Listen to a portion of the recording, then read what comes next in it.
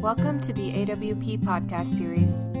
This event was recorded at the 2015 AWP conference in Minneapolis. The recording features Arna Bontemps-Hemingway, Caitlin Horrocks, Pam Houston, Rebecca Mackay, and Rob Spillman. You will now hear Arna Bontemps-Hemingway provide introductions.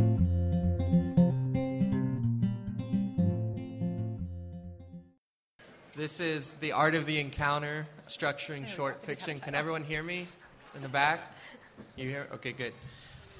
Thanks for coming. My name is Arna Bontemps-Hemingway. I have to start off with some news. Unfortunately, that Molly Antipol and Chanelo Okparanta could not be here today due to some circumstances. But we're very lucky to have two wonderful ringers that I could call in, Rob and Pam, Rob Spillman and Pam Houston, which we'll talk about in a second.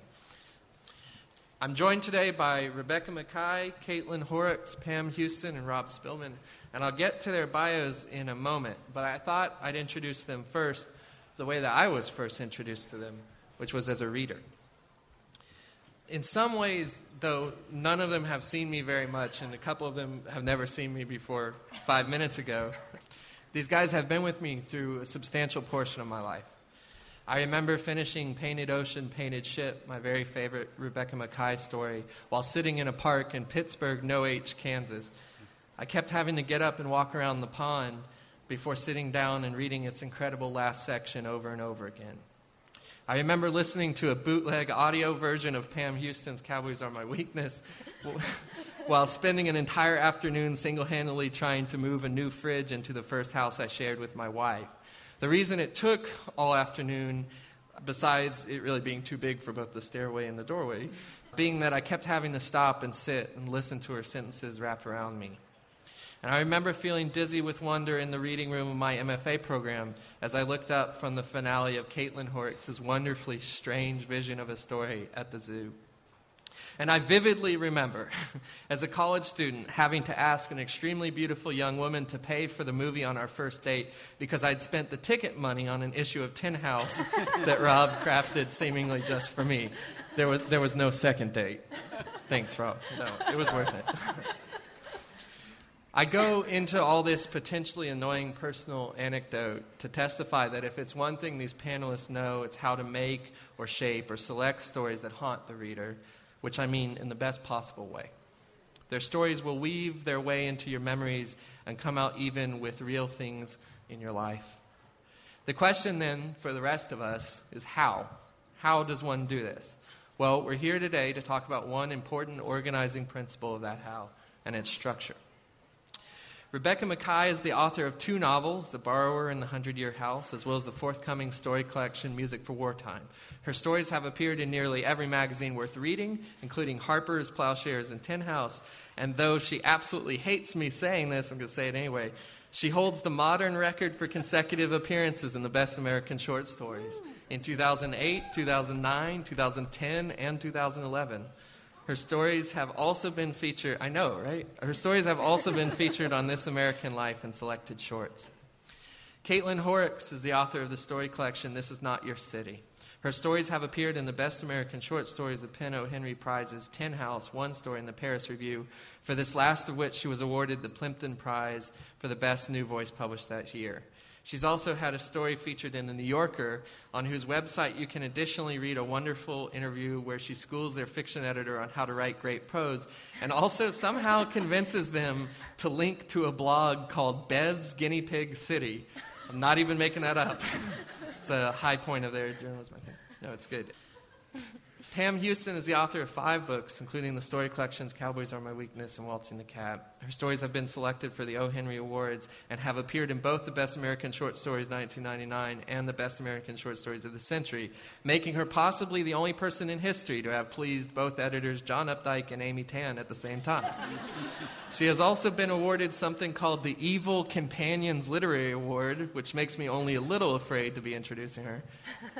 She lives on a ranch in Colorado at 9,000 feet elevation, which is not, as I originally misread, on a ranch 9,000 feet in the air. I'm one of those people who knows a little about a lot, but to read Rob Spillman's journalism, book reviews, essays, and columns is to realize that he knows so much about so many different things that you should probably stop saying you know a little bit about a lot, because you really don't in comparison. His work has appeared in Salon, Book Forum, GQ, Details, the New York Times Book Review, Rolling Stone, Spin, Sports Illustrated, and Vanity Fair, among many others. He's worked for Random House and The New Yorker. But of course, at least greatest in my mind, he's founder and editor of Tin House magazine, and just because his time management skills weren't impressive enough already, he's also editor of Tin House Books. He is, simply put, responsible for the publication of some of the best short fiction published in this country every year. Finally, I'm Arna Bontemps Hemingway. I'm the author of the collection Elegy on Kinderklavier. My fiction has appeared or is forthcoming in Best American Short Stories 2015, A Public Space, Ecotone, and the Missouri Review, among other places. You're not stopping there, Arna. He just won the Penn Hemingway Award. Thanks. Thanks. We'll try to have this panel be a prompted discussion with a Q&A at the end. So I guess we can start with this question of how do you think you experience structure as you're reading a story, which is kind of another way of asking what you think structure needs to do for a story. Rebecca, you want to go first? I can go first, yeah. Okay. I think I notice structure most in the end. I'm someone who pays a lot of attention to the ways stories end. And for me, it really makes or breaks a story. I think for most of us it does, and yet we spend, I think, the least amount of time discussing it in workshop, in reviews, in even just a book club. But, we don't want to talk about the ending in case anyone hasn't finished it yet.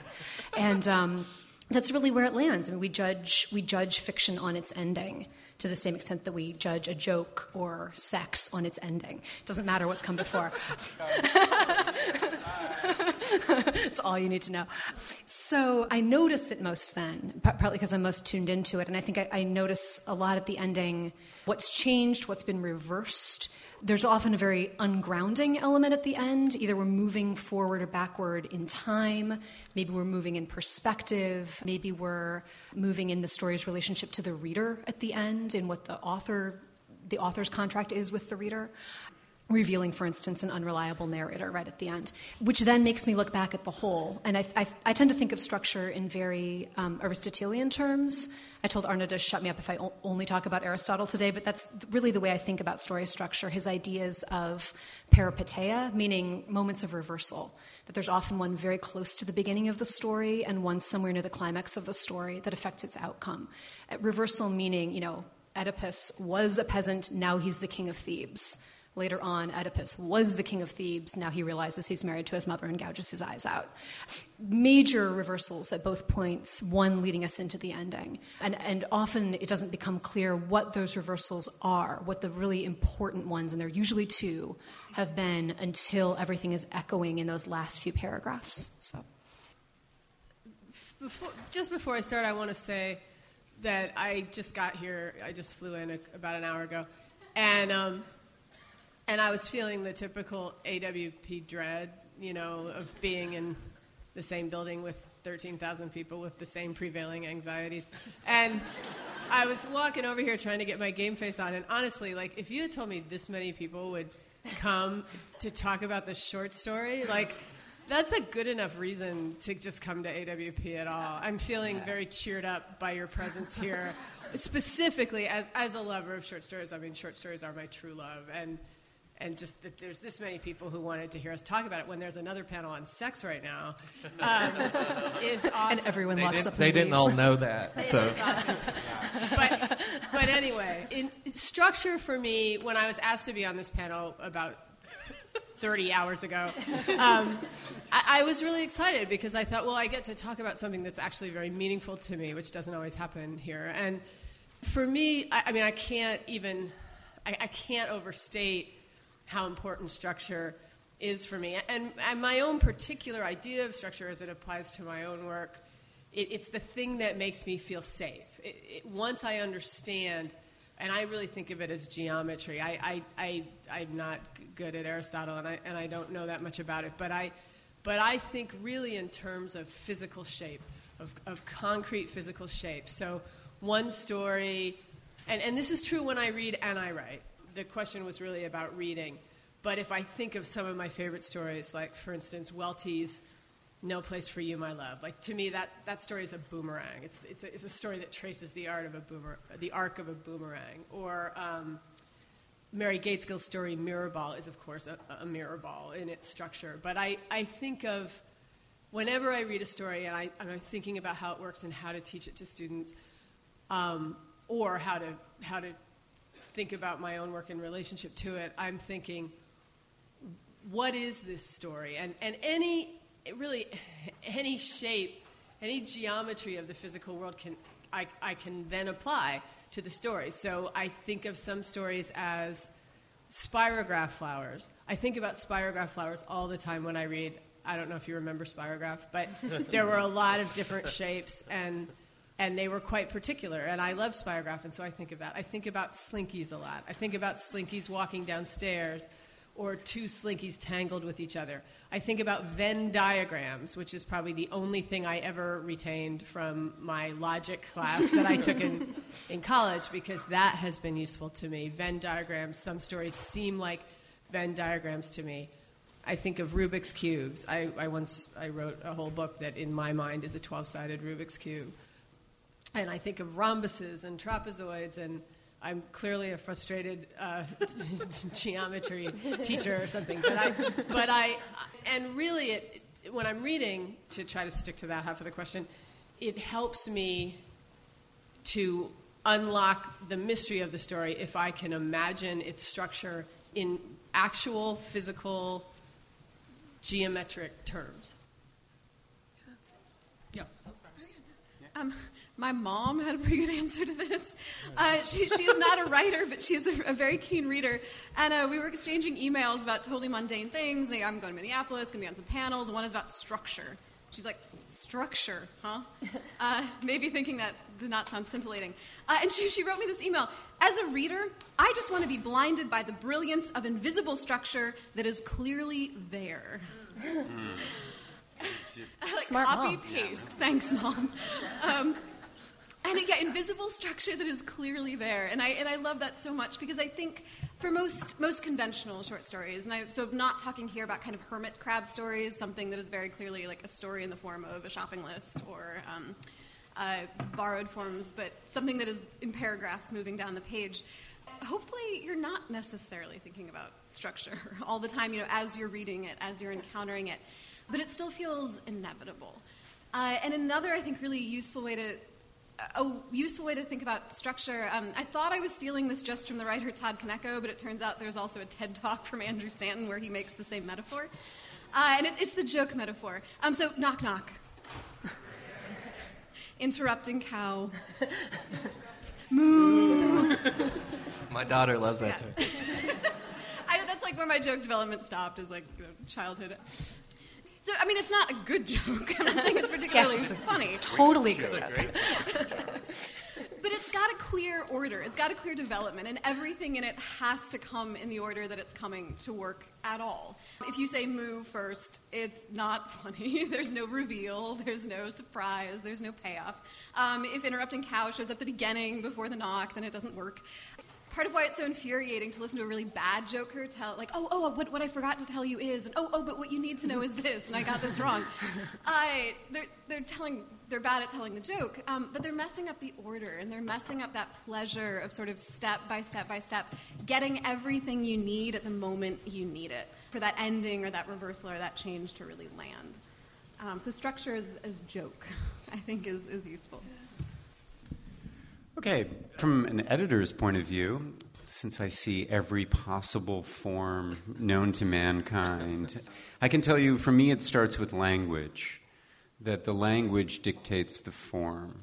I see an incredible amount of very clever stories that are, I wonder if I could write a story from the, in the shape of an oak tree, and it has nothing to do with the language of the characters. It's a stunt. It's a prompt. David Baker, on an earlier panel today, right here on rejection, said one of his pet peeves are prompt stories and poems, that you can see what we were just talking about with the invisible. It's incredibly visible. That's all you see is the structure. What I look for is a marrying of language and form, so that this particular story could only be told in this form. And that's dictated for me by the language of the characters. Because what I want in a short story is how James Wood puts it in How Fiction Works. You want to be a co-creator of the world.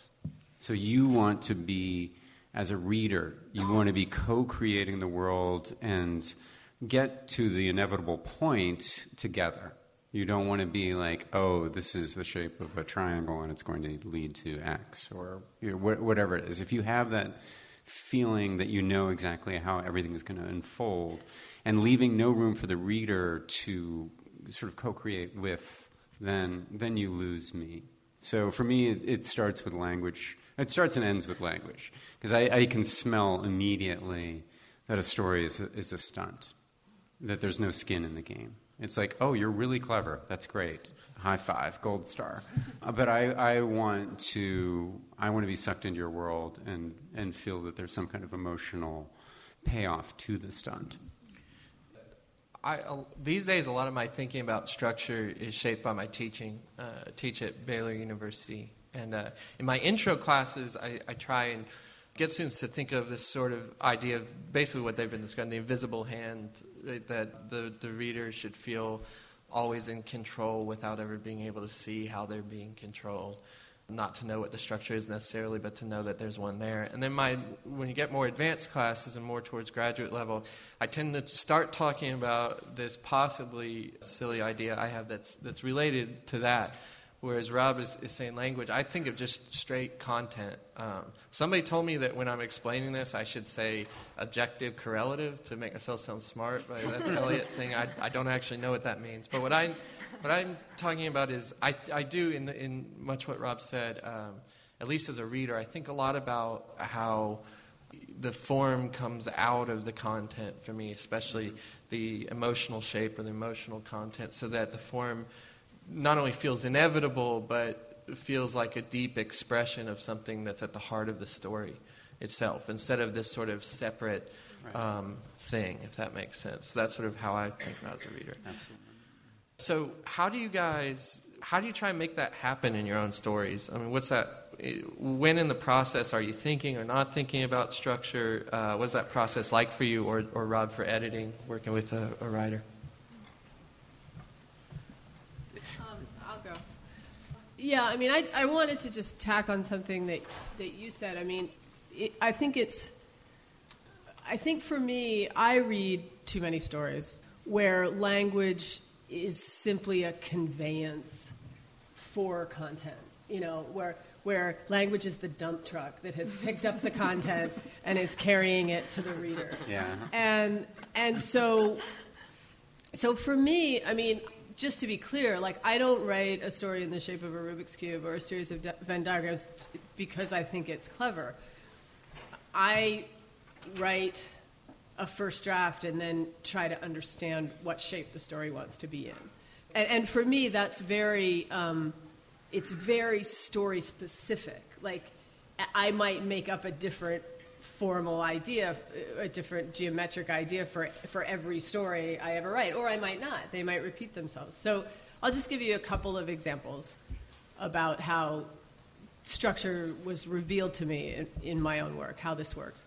I was asked to contribute a short to an anthology a couple years ago, and it had to be under 750 words, and I don't generally write that short. So I had a little incident, I had a little scene that I thought could be a little story, and so I tried to make it fit into 750 words, and it went to 1,000 words. And so I was like, okay, I'll try again. So I tried to pick something that was even smaller that I could get into 750 words. And so I tried again, and I failed again, and it was 1,000 words. And it was approaching the deadline of this anthology, and so I tried one more time with something I thought was super small and could possibly fit into 750 words, and it didn't. It was 1,000 words.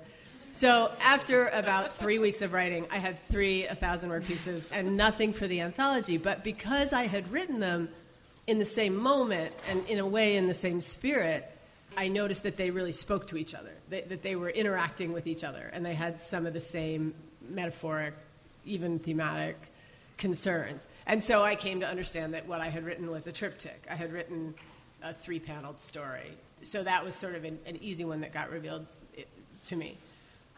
A time years ago, before that, I wrote a story called 3 Lessons in Amazonian Biology, though it wasn't called that yet. I didn't have a title. But I'd written a story about a trip I took to the Amazon.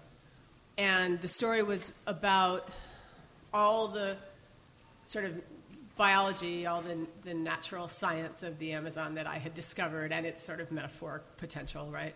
And then it was also about these 3 really bad blind dates I'd had, or my character had had,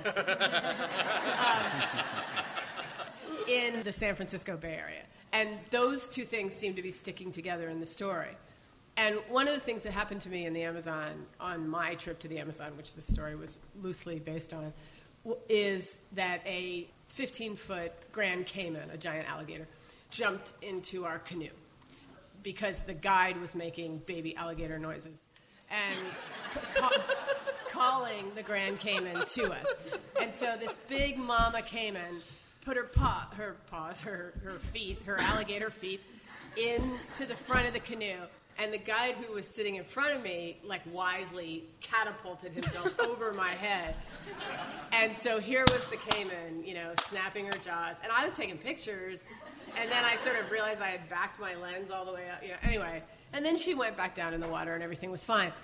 But that became the climactic moment of the story. If a giant Cayman jumps into your canoe, you can hardly avoid it as at least the active climax of your story. And I had another story in the same collection that had a really early climax, and I was nervous about that. I was nervous about having 2 stories that had this climax in the first third of the story. But the 3 bad dates in San Francisco had to come way at the end of the story for them to make sense metaphorically with all the natural world stuff. I don't think I'm explaining this very well. But anyway, so it was a problem. It was a structural problem that I had to solve. And so I thought to myself, this story is really about biology.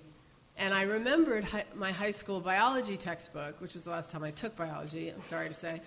And what I remembered about the high school biology textbook was that you could read the chapter or not, because there was a nice little summary of all the salient points of the chapter. So all you had to do to get an A on the test was memorize the little outline at the end of each chapter. And so I thought, what if this story were a chapter of a high school biology textbook? And so all the stuff that happened in the Amazon was the chapter, and then the 3 dates were the lessons. And so I called the first half the river, I called the second half the lessons, and in my mind, now, did a reader notice this? I don't know. And then I called it 3 Lessons in Amazonian Biology, so it would sound like a chapter.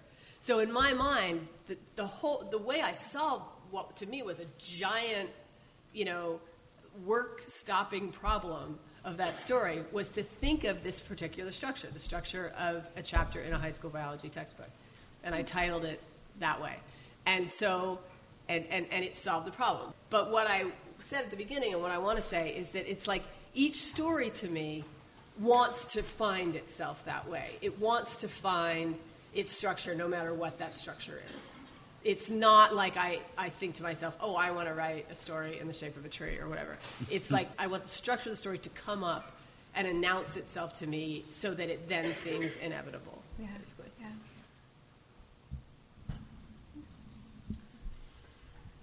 There was a panel earlier today on finding structure in nonfiction that I was at, and most of the panelists, they were sharing their war stories. They were sharing like the book that it took them 4 times to write, or the essay that it took them 3 times to figure out what the structure was, and kind of overhauling it over and over again. And these were really sort of thoughtfully prepared, insightful descriptions of these individual journeys of pieces. And then during Q&A, someone raises their hand. It's a big room. It's very quiet, so the moderator has to repeat the question. And the moderator goes, so the question is, do we have any advice on how to find the structure for your piece without writing 3 full book drafts? And the answer was kind of no. I mean, they answered it, but I mean, there's kind of only two ways to go about this. I mean, you can start your story saying, I want to do this as a chapter of a biology textbook, and maybe it'll work and maybe it won't. Or you just start writing, and you try and figure out, what is the structure that this is trying to take on? What is going to best serve this material? Yeah, and that takes kind of however long it takes. And if you have to discard it or change it, it's not that you did it wrong the first time, that maybe that's the version or the thing you needed to try to get to where you were going. I did at one point, I had a draft that in hindsight was sort of a stunt draft. It wasn't quite like story in the form of an oak tree, but it was in these very short sections. There was this sort of repeated refrain that was starting all of them. And I realized I did it, I'd written a couple stories in a row that were sort of like love affair abroad gone wrong. And I was so worried about repeating myself, or I was so worried that I was embarking on the same story, that I felt like if I used this structure, this scaffolding, that it would end up being something different. And I ended up with a story where that particular form did not serve what I ended up doing. As a workshop was very quick to tell me. I remember readers immediately sort of just jumping on this strange, what felt like a strange disjunction between the content of the story and this container that had ended up feeling increasingly artificial as the draft continued. And it was something where I was like, yeah, this is not working. Let me break it apart. Let me restructure it. Let me find something that fits better. But I don't regret that first structure, that first container, because I think it did help me get to a different place with that story than it would have ended up otherwise. For me, I think the magic point for me thinking about structure is about a third of the way in.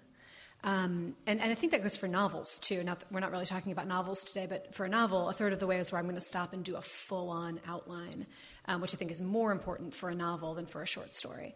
But about a third of the way in is kind of where I've started to feel out this world.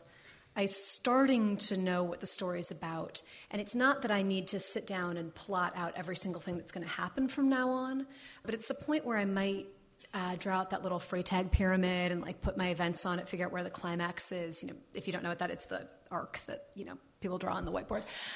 And I feel there's that famous Yale doctoral quote that it's about novel writing, but that it's like driving a car at night. You can only get as far as your headlights, but you can make the whole drive that way. To which I always add, but you have to know where you live, right? You have to know where you can't just take off into the woods.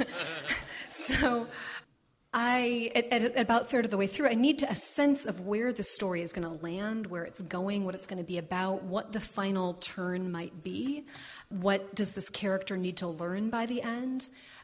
That said, if then I get to the end of the story and it lands exactly where I thought it was going to land, I have totally failed. Because it means I've learned nothing by writing this story. And if I have not learned anything by writing it, you're not going to learn anything by reading it. There's not going to be any kind of revelatory moment in there. It's just going to be me setting out to prove something I already knew. So I want to kind of know and then surprise myself somewhat. And an example, Arna brought up a story I wrote that's called Painted Ocean, Painted Ship. And that's a story where I really thought I knew where it was going to land. I even had the closing line. And it was this couple that had split up and they were getting back together. And way early, I'd scrolled down and I wrote out this line that it was going to end on this line of, if he was dumb enough to take her back, she'd be smart enough to accept. And then I got there and that was just not the end of the story. And so instead of changing it, what I actually did was wrote past it. And I have another 2 paragraphs on there where something kind of cataclysmic happened that I myself did not see coming. And I think one of the reasons that story worked for me personally is that my surprise in writing it, I think, comes through, hopefully, when people are reading it. I didn't show my hand early because I had no idea what was going to happen. So there's that, and I want to add, I'm really anxious to hear what Rob has to say, because I will say that of all the short story editors that I have worked with, Rob is the only one who will edit me on structure. And I really appreciate that, because you get edits on language. And if there are any editors here that I've worked with, I'm really sorry. But I love you all. But, you get all these edits on language and I don't know, the sentence doesn't make sense to me. And he's the one who'll go in and be like, in this climactic scene, this revelation happens too fast, and I need you to pull out this moment. Or I need more in the denouement, or I need less leading up to this point. And that's really fascinating to me, and I really appreciate it. So. Oh, good. Thanks. Yeah, for me, I think I'm latching onto your word surprise, because that's what I'm looking for. But it's a combination of of the invisible structure that is there, though. We want to get to a point in the story where we are actually, sort of surprised by how things are unfolding, but we also want to feel that the writer is in complete control. So I think that comes in editing, where you really, shore up. And I think in the writing process, you just really have to go through a million drafts and try it from just all sorts of different ways. And I teach as well, and what I try to do is discomfort my students. Because when you're writing, especially the more familiar material you're working with, like if you have a story that you've just been working over to death, or it's based on real-life events, there's an inevitability that builds up. So I try to get them to think about it from as many different angles as possible. Let's say if it's a confrontational story, write the story from the other person's point of view, where they are absolutely 100% right and you are wrong. Because like if you've been writing, something based on your own life, let's say with your mother, and, you've just worked it to death, write it from your mother's point of view, and she's absolutely right, and you are a louse, But make it convincing, that's what we want. Structurally, I don't know. I think it's kind of intuitive. It's like the joke. If the moo comes too early, you just... it's a pacing thing where you want to prolong the pleasure or extend the pleasure, as it were. I see a lot of stories that try to go for like a big reveal, a big aha thing, when that's actually not what the story is about. You feel like they need to put in a rim shot, kind of like, and then I realized I was, and it's like, oh God. An oak tree. Yeah, it's an oak tree. I'm an oak tree. If you look at a lot of great short stories, the reveal happens in the first line, or the first paragraph. So it's like it's not about what is, the reveal isn't I was shot in Vietnam. That's not the reveal. Like, the reveal is what is it like to be shot in Vietnam and go on after that. It's not, the rim shot isn't the I was shot, the end. No, that's nothing. That's where the story starts. And I think a lot, especially beginning writers, feel that they need to have that sort of denouement kind of thing, when actually what's interesting is what happens after you corner your characters, what happens after you make them uncomfortable. I think Robert Stone is one of my favorite writers that way, is that he traps his characters where they have to face themselves and their demons. And a lot of writers would stop there. They would stop at the trap, like, ha, I've trapped my characters. But that's where it really just starts. That's what, it gets at what it is to be alive. So structurally, I find that really interesting, where you can pin your characters as quickly as possible, and then, go. The Helping by Robert Stone is a really good example of that, if you're curious to read.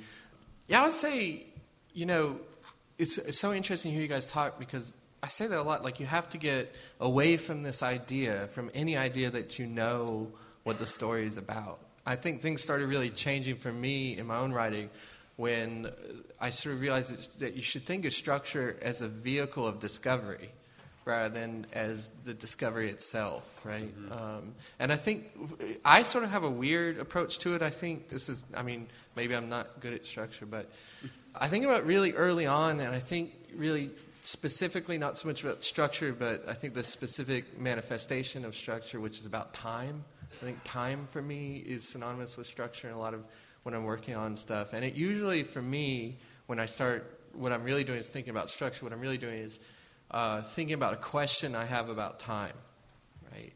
So in various stories, I wrote a novella where I think the basic question for me was, it's about a young couple with a child who's dying of a terminal brain tumor. And the question was, when you have this known finite amount of time, how do you find meaning, loving a child as a parent? But I also did a lot of my stories are about Iraq, and a lot of the questions I had about that were actually, about time. I kept wanting to write about the explosion of an IED. And every time I wrote, I sort of failed or was unhappy with it because it came out just as this, like, war story, or like, Hemingway wannabe, like Hemming, not me, but Heming. And the story I ended up with really came from just like, I realized I had this question, which is, how do you show, a human being's entire life in this span, this like majestic span of time, in the moment they step on an IED?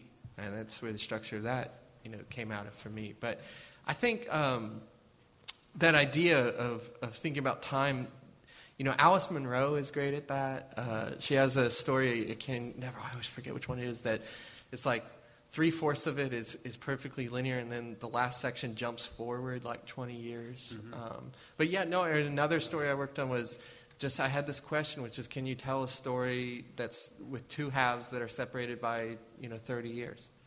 And what kind of emotional crux, what kind of heart of a story of the things I was interested in could be expressed that way? But that's sort of how I think about it. I was sort of thinking along those lines, where I was wondering if you guys could pinpoint a moment or maybe a period in your life, either as a reader or a writer or an editor, that you began to understand or think about structure in short stories differently than you had before?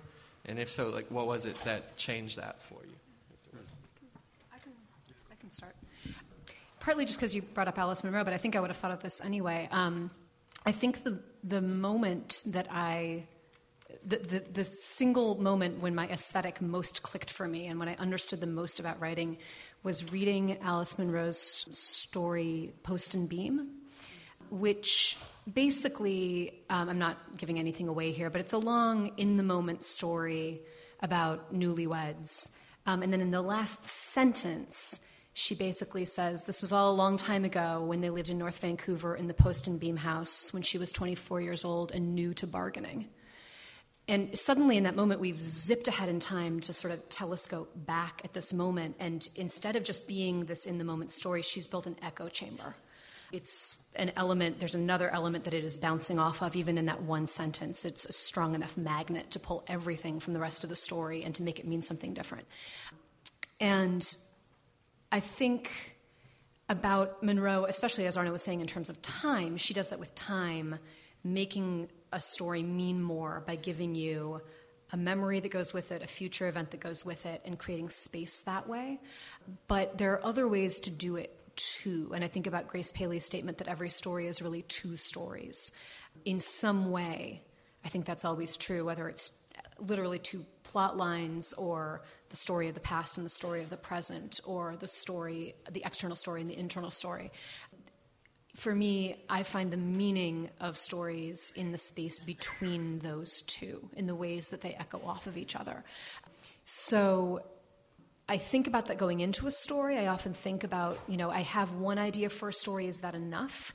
Do I want to pair it up with another idea so that these can bounce off of each other, so that they can create something, some kind of alchemy that wasn't there with just the one thing?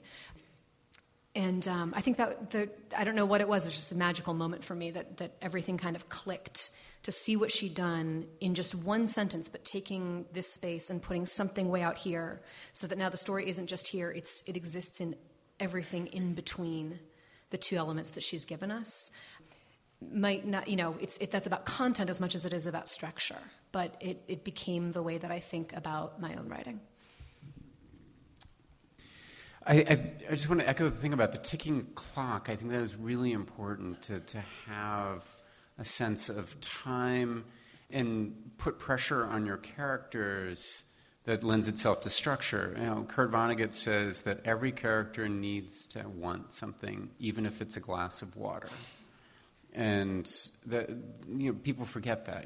They have these characters just sort of floating around with no desires. And that's one level of the story is getting the cup of water, and then you can tell a much bigger, deeper story that way. I'll give you a concrete example of this. Say I'm just dying of thirst right now, and the water fountain is up there, and I need to walk up there and get a glass of water before I faint. but there are 5 people I've slept with in the room that I have to navigate through. My wife is on the sex panel, so I can say that right now. So, I'm walking to get that glass of water, but I'm telling the story, and I'm dying, I'm dehydrated. But I can tell you my entire life story in that story. But the ticking clock, the driving engine, is the cup of water, as it were. The moment it changed for me was reading David Foster Wallace's Girl with Curious Hair, which is a very in-the-moment story, and it keeps you, you're riveted. This is heinous Republican, just total creep, but you're with this guy, and you cannot believe that you're invested in this guy. And it ends with him reaching for the hair of a young girl who's running away from him, and the last line is, "And this is what I did." And at that moment, I was like, oh, it's not about what he did. It's about you were in the sensibility of this incredibly heinous character for 20 pages, and you were totally invested in his world. So it's not about this is what I did. It's actually he got us to be in the sensibility of someone that we wouldn't necessarily, be in. So it's like, oh, okay, that's what stories are about. Taking you into another world, not like it's not the Da Vinci Code. It's not, is the albino going to get the whatever? Sorry. Well, my story like that is my piece of literature like that sort of took the top of my head off and made me see possibilities in terms of structure and a lot of other things too is Russell Banks' story, Sarah Cole, A Type of Love Story. I was going to make you talk about that because I was spying on your notes. I love that story too. Yeah. If you haven't read that story, if you've managed to miss that story, please read it. I'm not going to talk too much about it because one of its strategies is to lie to you repeatedly, and if I talk about it, I might wreck that for you. And honestly, one of the great sadnesses of my life is that one can only have the experience of reading Sarah Cole, A Type of Love Story, the first time once. It is a dazzling story of structure and feints and dodges and deceit and reveal. It's just, I can't say enough about it. But one thing that I wanted to say that I think bears saying, one reason why I think about geometry and think about shape and structure early is because it makes me feel secure when I don't want to think about the aboutness of the story and I don't want to think about traditional narrative arc. I'm a problem solver and I have a pretty good analytical mind, and when I'm writing early drafts, what I'm trying to do is keep my analytical mind at bay as much as I can and invite the subconscious into my process as much as I can, which is not my tendency. I tend to be a control freak, and I tend to like to solve problems before they've even happened. That's my personality. And so when I'm writing, I'm trying to go against my own grain and invite the subconscious in. So if I'm thinking about a story as, a series of interlocking rhombuses, that keeps me from thinking, oh, well, these people have to be together or not at the end of the story. It keeps me from the sort of mundane questions of the story, and it allows what I think of as kind of the metaphoric soup to kind of ferment and boil in there, and the aboutness of the story reveal itself to me. So I'm thinking about the geometry of the story. And then at some point in the writing, narrative arc, I think of it as like the sleeping dragon of narrative arc. It wakes up and asserts itself because the story still has to begin and end. And it has to get somewhere. And so there's a kind of exciting moment in the story, and it's kind of the moment where I think, okay, I've got something here, where that narrative arc, that dragon is awake and rising and pushing against my trapezius or whatever, my geometry. And that's creating a kind of nice tension sometimes. And sometimes, as you said, the form has to break at that moment. Like, it can't hold up. But that's okay, because it got me to that point. It got me a certain distance into the story without me trying to problem solve. Because that's the worst thing that I can do. When I start problem solving, I may as well just get up and go for a hike, because nothing good is going to happen. So it got me to that point, and then perhaps there's another form that will take over, that will solve the problem. Or sometimes that tension holds, and the story runs all the way to its end with that narrative arc rising and the geometry, hanging in there, and that can be good too. Yeah, I mean, Alice Munro, who's already been said, is such, the structural genius in the way that time is used. It's sort of endlessly worth kind of trying to parse and think about. Louise Erdrich was someone that I read really, really early, and I think helped me understand just what a short story was. And I love what Rebecca pointed out about the famous doctoral quote about the headlights. You still need to know where you're driving. You still need to know where home is. And I think reading the endings of some of the sections or stories, depending on how you see Love Medicine, that was the book that made me realize, that's where home is. Like that ending moment where there are things you know and things you don't, but the reality is established, that I feel... So, Interrupting Cow does not need a reality beyond that joke. Interrupting Cow is done when the joke ends. We don't need to believe that Interrupting Cow goes home for the night and, pours a scotch and thinks about things. But a short story, it's such a hard moving target to hit, because that sweet spot of feeling a certain sense of knowledge or of understanding or of satisfaction, but then a sense of that it is unresolved, that it is still out there in the world, that there is still a question, that there is still a reality, that there is still a life that is continuing. That balance of the known and unknown, I think, is... It's what's so fun about writing and reading short stories, but it's a really hard mark to hit. Mm-hmm. Yeah, and Erdrich was probably the first person where I realized that was a mark that I needed to aim for. I just want to add, if you haven't read Helping, Robert Stone, just run out and read it right after this. It's a great example of what you were just talking about. It ends in this moment that is ambiguous.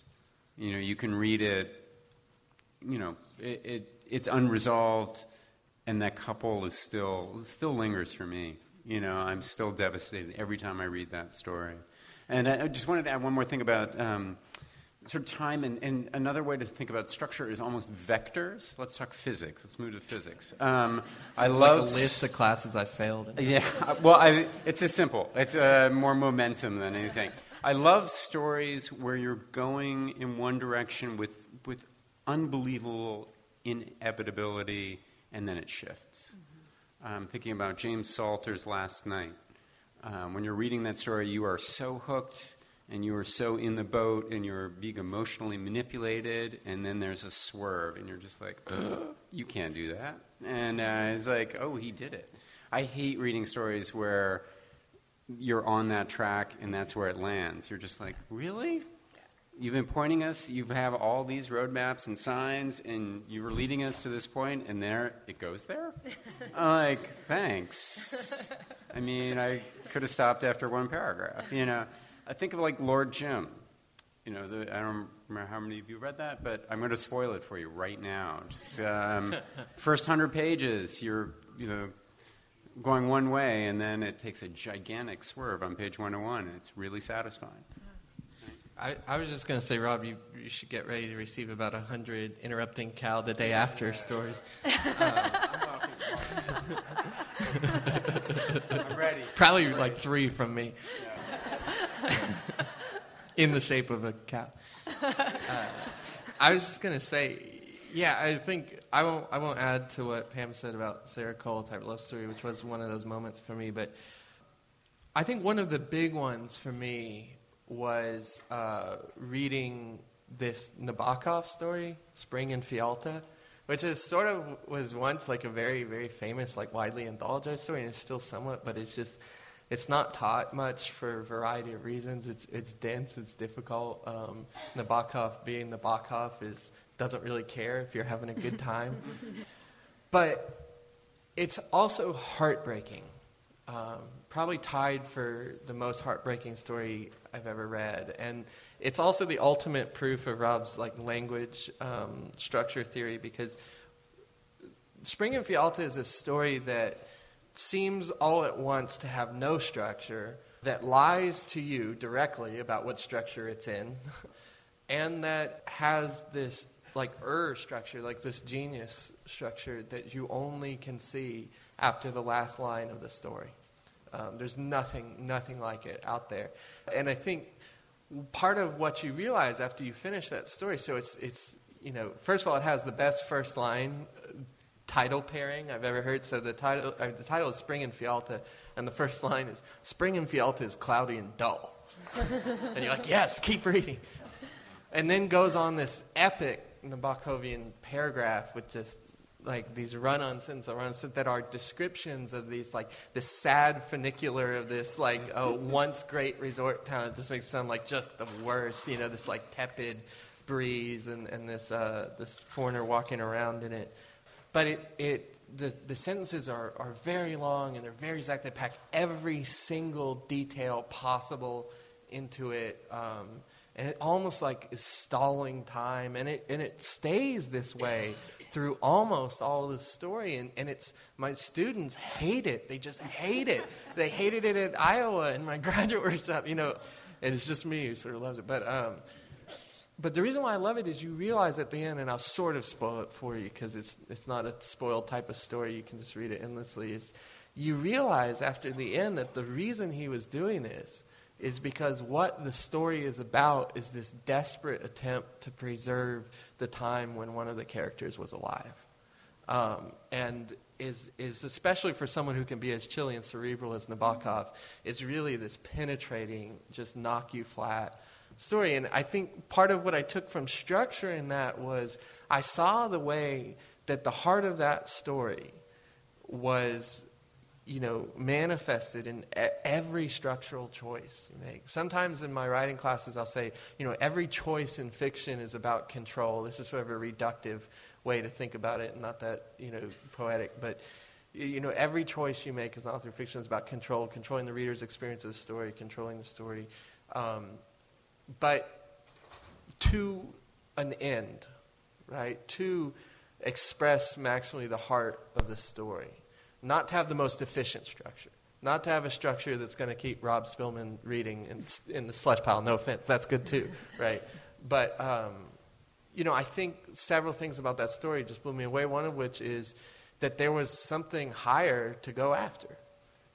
I used to think a lot about structuring the first part of my story so that editors would keep reading, or so that I could be more like the Rebecca Makkai, so I could be Rebecca Makkai Jr. But I was going to say... Speaking of which, I was going to say that, and I think what really helped me going forth is I immediately then, as we do, tried to imitate it with, really bad results.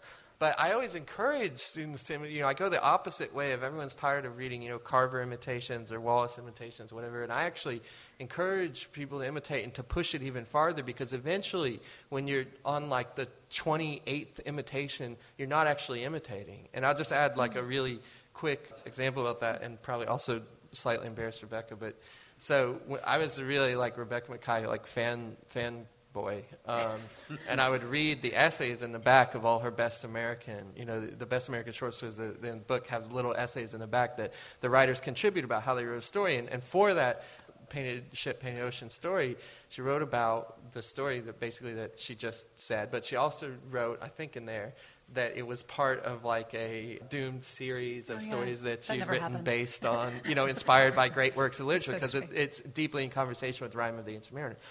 So I said, hey, I'm going to be like Rebecca Makkai, like just much less talented, and try and imitate something. And I had just read Robert Stone's story, Helping, right? And I tried to imitate that for a long time, and it ended up that what I wrote was a story, Helping, which is in a public space, that just shares the title. It's called Helping, but it's about, a couple who goes hiking in the Golan in Israel years after the tragic death of all of one of their family. Right? And you'll end up in surprising places. Like, don't resist that. What really matters is you can imitate. To me, you can imitate. You can know what the story's about. You can break any rule that I've said or they've said. As long as it's in this ultimate service of the heart of the story. If there's one thing that's going to make Rob accept a story in the shape of an oak tree, If that's like somehow heartbreaking, that's in The Shape of the Oak Tree, if that's deeply involved in its heart, then he'll take it. And I think that's sort of, anyway, structurally, sorry, now you're getting 200 of those stories. No, I love to be proven wrong. I mean, if you all write a great story in The Shape of an Oak Tree, I just bring it on. I said earlier on the rejection panel, it's like I have a pet peeve against the second person short story. You're walking down the street and like, nope. I'm reading your story. I am pissed off. So all my editors look for second person stories and they land on my desk every week. And I love when I have to eat my words. Like Jenny Egan wrote a just devastating one, and I was like, okay, shut my mouth, Okay, I think that's our time. Thank you so much for coming. We appreciate it. You were just warming up. I know, right? I was ready to go.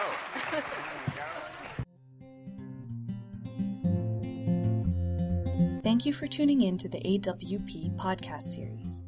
For other podcasts, please visit our website at www.awpwriter.org.